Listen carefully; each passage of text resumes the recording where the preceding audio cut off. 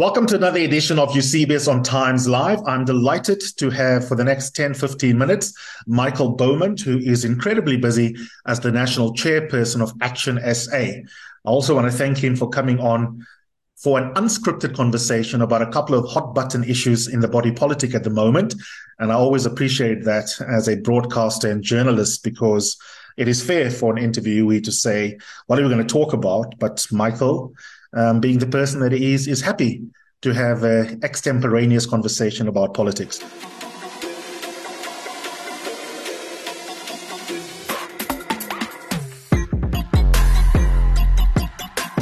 You're listening to Eusebius on TimesLIVE.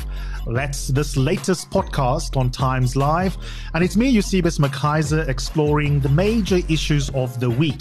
That means you're going to hear a lot of law, politics, and ethics, how they intersect, and how important these stories are in the life of all South Africans. When people zone, their children must know these are sellouts. They put saliva on the paper. Mr. Julius Malema whispered and said, sing it, sing it. And then they share that zone. No, I'm not going to apologize. Can I have my iPad, please?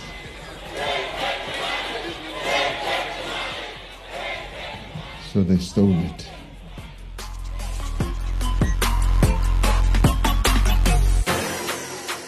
Michael, thanks so much for coming on. I really appreciate it. No, always a pleasure. I enjoy your podcast. I must say I listened to the one yesterday and always enjoy listening to them very much. No, I appreciate that. That said, there are 3 or 4 areas I'm going to cover within the next 10-15 minutes. I want to talk a little bit about what is going on in Tshwane at the moment. There are particularities and then some generalities in relation to secrecy that we need to talk about. Then I want to talk a little bit about the lie detectors. And that, again, is linked to Tshwane, but it's got to do, again, with some generalities around party discipline. And then about broader issues on the national stage, the relationship or not, the would-be relationship between yourself, the ANC, and other coalition partners, or potential coalition partners. And I will keep for last the issue that perhaps some people would have thought would be the first, and that is the exit of Bongani Baloyi, your now former colleague. So let's start with Tshwane. The most immediate news you've just tweeted, actually, so let's start right there. The DA, which is a separate matter, tried to find some mechanism to know how each of their councillors would vote for a new speaker, which would have been an ActionSA speaker as part of the coalition of which both parties are a part of. And, of course, the IEC decided that all of their ballots are to be declared spoiled. That can be debated elsewhere for whether that was the right decision or not. But the fear was that some councillor of one of the coalition partners may not be disciplined enough. And it seems from a tweet that you've just tweeted that it was one of your own. Well, actually, let's go back a step. For what it's worth, I do agree with the IEC's assessment. Section 47 and 61 of the Electoral Act and Municipal Electoral Act are explicit in that regard. And I think we need to call it for what it was, an error of judgment. Being coalition partners doesn't mean you excuse one another in those scenarios, and I wouldn't expect them to excuse us. In as much as one of our own, it related to the meeting on the 28th of February. We, through our investigations, which have involved polygraph tests, as you say, but I think important to say not only polygraph tests, because we are aware of the limitations that polygraph tests impose, look to investigate this issue precisely because you have the scenario where, yes, there's absolutely the protected right of a secret ballot, and we must be clear about that as a vote of conscience, intended rightly as that. But there's also parts of the same act that prohibit the buying and selling of votes in municipal councils. So we do need to understand what transpired on the 28th of February, and very worrying that already this has emerged where a councillor, and you'll hear it first here with Eusebius, was offered the equivalent of their MMC salary for the remainder of the term of office, and we calculate to be over 2 million rand if they had voted for Makwarela. We're very pleased to say that our investigations revealed they were offered it, but they did not accept it. And I think also this is where the value of investigating comes, to ensure that you don't have people incorrectly caught up in the net of suspicion as well. Okay, so let's, before we talk about the normative or the principled issues, just for the record, the offer was made, but that does not, or does it in your mind? What is the facts uncovered? You haven't found one of your own ethically sort of wanting, have you? Rather, were they the ones who led you to the revelation of the ANC side making this unethical gambit? Correct. They came forward and explained this is what had happened. They indicated that they had been offered but did not receive. And I'm very pleased to say that the polygraph test found exactly that, which allow us to confirm that version of events and know we're working with an individual who wasn't ethically compromised in that regard. And that individual will stand alongside myself and the new Gauteng provincial chairperson tomorrow to lay criminal charges of bribery against the councillor concerned. Let's speak then, as I alluded to in my very loose structure, Michael, to the principle of secrecy. I do think my initial talking to electoral experts is also that despite whatever advice the DA got, you can find a lawyer to give you the advice you want. But electoral experts I spoke to also thought that the judgment call of the IEC officials was correct. And I think legal certainty would be useful, but I don't want to go into detail around that. But there is a more general issue that I think is kind of interesting. Yes, I vote for someone to represent my ward, and I want them to be responsive to me and not to you and not to party headquarters. And yet at the same time, there is a simplistic view of the dynamics of how caucus politics work at all levels of government. And the idea of caucus discipline can't be outside of our analysis. Can you explain to the public how you see that tension, if it is a tension for you, between, on the one hand, the legitimate right and interest of a party to have a party view, including on particular votes, and on the other hand, the recognition that in a strict legal sense, each councillor is one individual whose individual autonomy matters, because if that weren't the case, then you may as well have only one rep voting on behalf of the entire caucus. Yeah, no, exactly. So, and we've seen it play out, and you've got to be wary of being a political party that stood on the rooftops and demanded a secret ballot with Jacob Zuma. And then when the shoe is on the other foot, so to speak, there's a different standard being applied. And I think the difference comes in with the Concord ruling in UDM versus Speaker of the National Assembly, where it had to be the judgment of the speaker as to whether an environment of fear and intimidation prevailed. Whereas in local government, you appear to have this blanket, unchecked right to a secret ballot. And I think that's part of the concern without regard for what the environment is. Because while the ability to vote your conscience is an important aspect, we all know the vote buying element in South Africa is real. Each councillor walks into council with about 4,000 to 6,000 residents' votes in their pockets. That's what puts them there. And at the end of the day, if they are trading that like stocks in a stock exchange, that is a violation of what was promised to the residents at that time. I think from our point of view, the best answer to the question, I think, lies in what ActionSA itself does in these scenarios. So we have a provision in our constitution, of course, to which all members, including councillors, agree to abide by, where councillors who do not agree with the caucus decision have the right to make an application for a vote of conscience, knowing that that is a legally protected activity. In other words, if you apply and I don't grant it, you are legally entitled to challenge my decision. And in this instance, you will win, because a vote of conscience is a protected legal activity when it comes to the election of a mayor or a speaker. But what we have got going on in this environment is people who come to caucus, unanimous decisions are made that we will support candidate A. No objection is raised about candidate A. The person then goes to council and they don't make an application for a vote of conscience. And then they go to council and they vote for candidate B. And I think that is the concern that we need to balance here between the right to a secret ballot and the selling and buying of votes. I think that's legitimate. And because I want to go through a couple of themes in a short space of time, I only want us to have one more bite on this issue. I think what you've said is coherent, and I think there's political cowardice and even ethical cowardice on the part of the person who doesn't raise their hand in caucus when you have that discussion prior to the vote and then wants to behave differently in a secret vote. But here's the problem, though. One can play example table tennis, and if you make the right set of facts sneak into your example, fictitious or real example, then you've got difficulties in all sorts of permutations that yield different general outcomes. For example, let's say my particular ward really hates the ActionSA candidate for whatever reason, and I call a little meeting of the streets where I am the ward rep. it's really hard for me to apply for a vote of conscience, even if I appeal to you by saying, but these are the emails that I've got from everyone in my ward.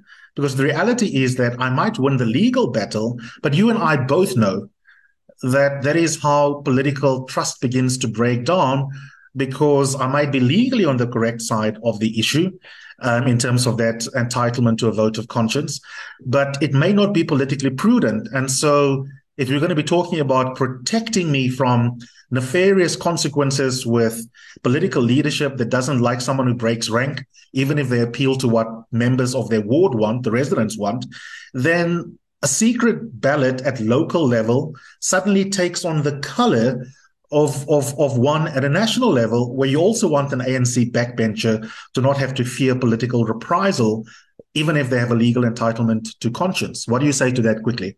No, I completely agree. I think we must create a protected space for a legitimate vote of conscience. That's why we put it into our constitution. Ultimately, any councillor who feels that we are violating our own constitution and dealing with them will have recourse available within ActionSA and externally. And that's precisely why we put it in our constitution in the first place. And we think that is a responsible manner of trying to balance what is going on. And perhaps what happened earlier this week might not have been. Third last question, Michael, for today. The lie detector, you've preempted this by saying the lie detector tests were not seen as a decisive way of trying to deal with the question of what it is that people did and how honest they've been. Because I thought to myself, I don't need to pick up a phone and speak to my lawyer friends to recall why lie detectors are no longer admissible mechanisms in law, even in South Africa. It is in other jurisdictions. And there's a fairly intuitive reason that the lie detector tells you what is going on in me physiologically as you ask me questions, but there's no foolproof link between the words coming out of my mouth in terms of what I pretend that I had done or said or thought and what is happening to me bodily while this thing is being administered. But I wonder whether there isn't a bigger cultural issue here. I look at responses on social media on my Facebook page when I put up clips of the council leader of the DA and the slash spokesperson describing how they had tried to vote with a numbering system. And people who are anti-ANC, who are middle class, who are hurtful with the government of the day, all respond in the way in which you wouldn't want to as opposition waiting to eat into the ANC's vote base, which is to say they go, oh my God, how can the DA be this silly? And I wonder whether if I had to ask people on social media the same question about your mechanism, whether they would also say, I can't believe that these guys want us to vote for them as an alternative. And here it is an example of them not even being able to trust that the people that they've picked to be part of their caucus are people with integrity. Because if people have integrity, then you don't need to smoke them out. Yeah, look, without question. And I mean, I think that is a concern. It's not a good look for political parties, and we need to be quite clear about that. I think just by way of an interesting legal point, because I know your legal proficiency is through the charts in this regard, is that our courts, from a labor court point of view, have said that polygraph tests are admissible when they're accompanied by corroborating evidence and expert testimony of the administrators of the polygraph test. From our point of view, we don't see it as a labor court issue, for one. But two, I think more importantly, we see it as an investigative tool. In other words, to shortlist where areas of concern might be for further investigation. And disciplinary actions that may follow in ActionSA would only follow on the basis of further investigations that are not solely reliant on the polygraph test. And I think that's an important differentiation. I think more broadly, I think firstly, it's not always easy to know what is in people's hearts when you make them a candidate. Yes. I think candidates in many ways present themselves in a favorable manner. And there are times where people come forward and they say A, and I'm afraid they do B. And sometimes political parties can only be measured by how they respond when they do B. And in that regard, in response most directly to your question, the reality of people who feel that this is not the look of a political party they want as an alternative to the ANC, I would only venture that we're talking about the buying and trading of votes on behalf of the ANC, the idea that a political party would take that very seriously to ensure that a campaign to unseat the ANC is not betrayed to put the ANC back in office becomes a fairly important kind of standpoint for an organization. Yeah, fair enough. The last two questions I'm going to fuse as one discussion point because I think they do relate. You know, the question of what your posture is as we are now. You've spent a lot of time in the media lucidly outlining at the beginning of the post-local elections period, the forays into studying what is happening in Europe, how best one might attempt to put together functioning coalitions. And then, of course, we simply had to go through our own experience so that we can have our own realities to be the basis of an iterative process of sharpening how they play out here, which might be different to Scandinavian countries or Germany, whatever the case might be.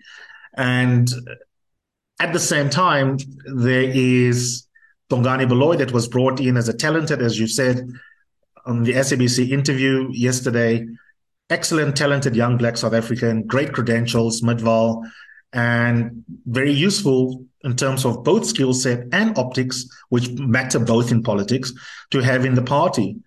Now, if he is to be believed, including his latest salvo in relation to you are the one on his version that thought it quite exciting to sit next to Panyaza Lesufi and to contemplate the possibility of being in coalition with the ANC, that it's not a fait accompli. You might decide not to in the end, but that you at least were open to the idea and that Herman never was.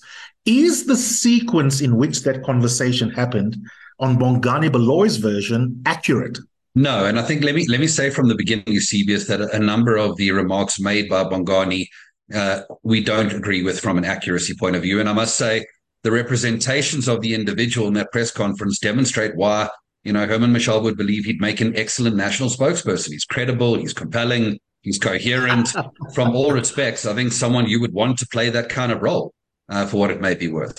But as it relates to the very specific question, there's no question that the party sanctioned conversations with all political parties. It took place at a time in October last year where we had just lost the city of Johannesburg because of what we had deemed to be irresponsible decision-making on the part of the DA. We were in an environment where we were now saying, how do we relate to this new environment where we're no longer in government and in coalition? And the answer of the Senate was that we need to engage all political parties. And all political parties being all political parties, an offer was put through from Panyaza Lesufi that saw ActionSA taking up the mantle in Tshwane with their support, and Bongani specifically being the mayor, for us supporting the ANC in Johannesburg and the EFF in Ekurhuleni. And there's no question, Eusebius, when you're a new political party and you're looking at a platform where you can demonstrate your track record, there's elements of the idea that become very rapidly appealing. The challenge, however, is the cost that must be paid. And that is the strings attached to that kind of deal. Ultimately, those strings we know means that if you do the right things and investigate wrongdoing in Tshwane in the wrong places, that won't bode well. And you're going to have to look the other way when wrongdoing takes place in Johannesburg or Ekurhuleni. Otherwise, there'll be consequences for you in Tshwane. That kind of mutually assured destruction approach. And from our point of view, that cost was way too high. That cost came through by way of a public poll, which 30,000 South Africans participated and said, we need an alternative, not a coalition partner to the ANC. And ultimately, when Herman Mashaba took the decision to kill that idea, along with the rest of our Senate, I think it was a situation which Bongani did not accept. And it was the start of acrimony in the party between Bongani and the leadership. I hear you. I want to stay with this as our final issue, of course. For my listeners who are the uber political nerds, almost like an extra 2-3 minutes on this. The minutiae for me is kind of interesting. Everything that you've said makes sense and your version is coherent. Out of interest, did you specifically as Michael think that a toenadering from the ANC is inherently a non-starter? Or did you go to Herman's house thinking that it's worth discussing it with the leader of the party, and Bongani was simply a passenger going with you? Because that's his version. Yeah, look, I think that version is, again, very, very beneficial to Bongani. I think Bongani being the individual we all know him to be, he's not a passenger in anything. He's an active individual who provides leadership to situations. And I find that alone a contradiction in what we saw yesterday. But ultimately, yes, I mean, we went to engage the president of the party to convey that this line of communication had been opened up to us. And because the party had said we must explore these things, there was an idea that we must explore all of these discussions.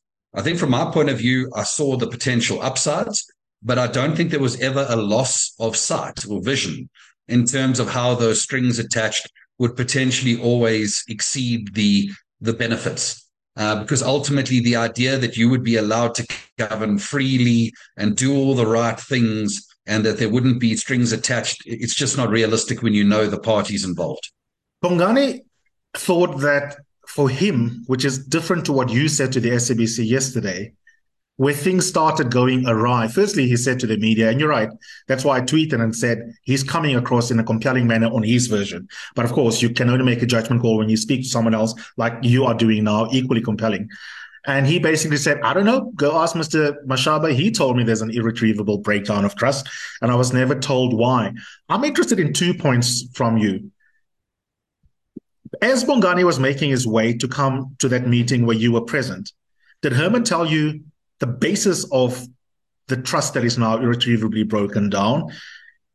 And secondly, what do you make of Bongani saying that his guess of where things went awry, because he doesn't know apparently, his guess is that he was such a good little mini, in ANC speak, and this is my language, SG in Gauteng, building structures from the bottom up, that the boss didn't like the idea of the amount of airplay he's getting, the region he's getting, the bottom-up democracy, and that's what really irked the old man.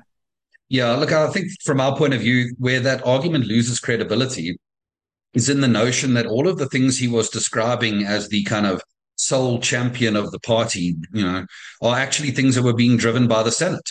So the Senate had taken a resolution that we need to define constitutionally decision-making powers delegated to the provinces and regions so that we can go and do those things. And make no mistake, he was an active voice in that conversation and a valued voice, because Gauteng will always be further along on the developmental journey for ActionSA because it is the epicenter of our origins. And I think from that point of view, the party had resolved that that's what we were doing, and engagements had started in 9 provinces so we could flesh out exactly what those things were. I mean, the South African Dream is a project that a whole bunch of people worked on, all for the purpose that we need to be more than anti-ANC and have an actual vision that is presented to the South African people. And that was claimed to be his own.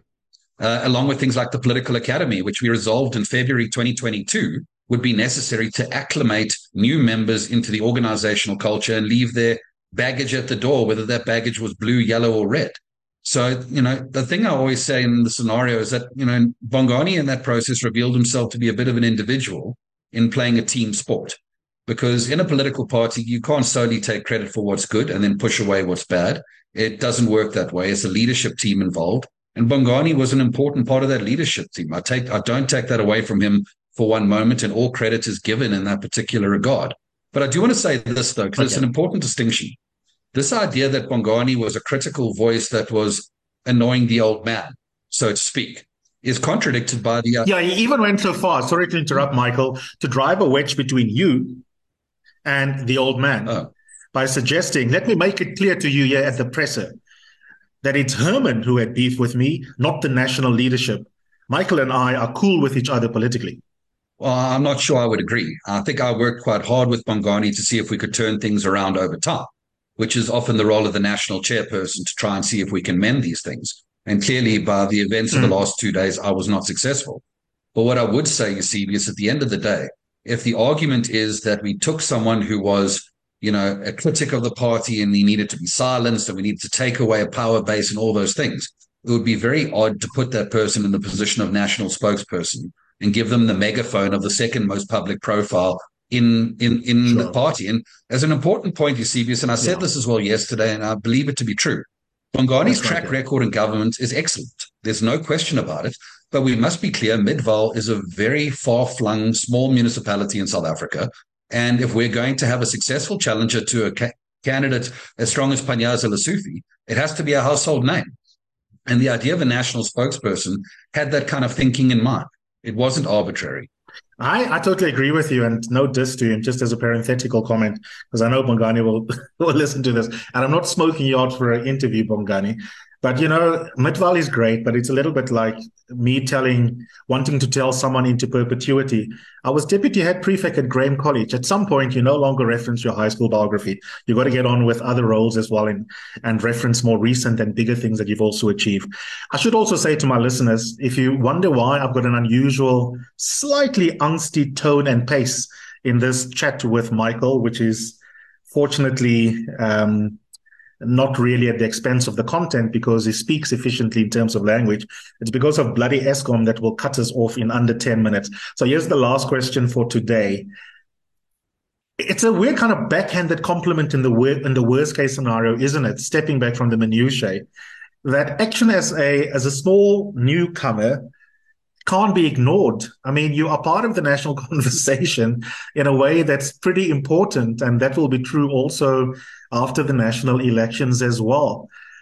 Taking a deep breath in the final minute, reflect for me on what is going on in the party as you're beginning to think strategically away from the metro, although that is ongoing and important in the short term, as you begin to think about lessons learned after local elections that you can use as a basis for strategizing coalition conversations come 2024? Look, absolutely. And I think local government coalitions have not exactly been an advert for how these things should play out. It's been a bit of a political horror genre, and we need to turn that around. Well, the way we see 2024 is that it's a referendum on change. Political parties that want to align with the ANC must do so publicly in advance of 2024 so that voters know those political parties represent a continuation of the status quo. You can define the status quo based on how you prefer it, but I think that is a fair, rational statement to make. On the other side, political parties that align and say, we are willing to come together, we are willing to adopt a set of principles. Those principles must begin with the idea that we will work to remove the ANC so that there's no betrayal in that regard, but it can't stop there. There's got to be the enunciation of joint policy solutions in certain key areas. Because while there are big differences between political parties that will coalesce, those political parties must allow to have their unique isms so that they can speak to the constituencies that they appeal to and bring those people to the coalition. But you can't have a different idea on how we solve the energy crisis. You can't have a different idea on how we fix the economy, crime, and education, by way of example. And I think those are things where if South Africans could see political parties sitting down and saying, we will work together for the following solution, I think it would start to engender confidence that's been fundamentally missing arising from the local government coalition space, and understandably so. Michael, thank you as always for your consummate professionalism. I always enjoy engaging you, and all the best for the rest of the news day. Thank you very much, Eusebius. Okay, so that was the main conversation between myself and Michael Beaumont, who is the national chair of ActionSA. This is a 2-3 minute postscript to the main conversation, following a couple of hours of me and my team just thinking through some of the different points that come out of that conversation. And in particular, the first claim about an alleged bribe attempt that was experienced by an ActionSA councillor. I did so specifically as Eusebius, Michael Beaumont, to understand the nature of the evidence. And I have had a sighting of what it is that will be deposed to by way of an affidavit that lays out the experiences of the ActionSA councillor. And of course, that is with a commissioner of oaths having put their stamp on there, which means that from a legal point of view, this person is confessing to a narrative that they deem to be true and truthfully recalled in the affidavit. What was curious to me, however, is that strictly speaking, the alleged criminal that attempted the bribery was not an ANC councillor, and that made sense to me because I was bothered by a tweet in which Mr. Beaumont had used the wording ANC-linked councillor. And I know that he's a very precise language user, And if it was an ANC councillor, he would have said ANC councillor full stop. Why would you say an ANC councillor is an ANC-linked councillor? And it turns out that this councillor is not a member of the ANC, but loosely connected, Mr. Beaumont tells me, when I then engage him further on the matter, to the ANC coalition in Tshwane. But I want to make it very clear from the point of view of this podcast, Eusebius on TimesLIVE, that what I had seen and what will be the basis of a criminal complaint in the next day or so is not in relation to the ANC. That it is a further separate factual allegation being made that would have to be substantiated, that there is more than just proximity, but some sort of conspiracy between the person that is cited in the affidavit and the African National Congress. And so it's very important to make that clear. And of course, once the actual complaint is laid, if the person mentioned, whom we haven't mentioned in the podcast, would like an opportunity to come onto Eusebius on TimesLIVE, we would dearly like to give them that space to respond to the claim. And similarly, although the ANC is not mentioned, we will give the ANC an opportunity that they are welcome to take up, to respond certainly to the tweet and what they will hear on the podcast. This allusion to ANC involvement in this alleged bribe, even though the ANC's name doesn't actually appear on the affidavit, which I think is deeply problematic for Mr. Beaumont. And he agrees that in strict legal terms, the complaint is not going to finger the ANC, but it then does raise the question, on what basis are you trying to malign the ANC? And that doesn't bode well for the integrity of the general charge. So this additional information is crucial in terms of committing ourselves to a proper fact-based interpretation, analysis, and judgment call as a listener of this podcast to what it is that you've just heard. How do you see it? You decide.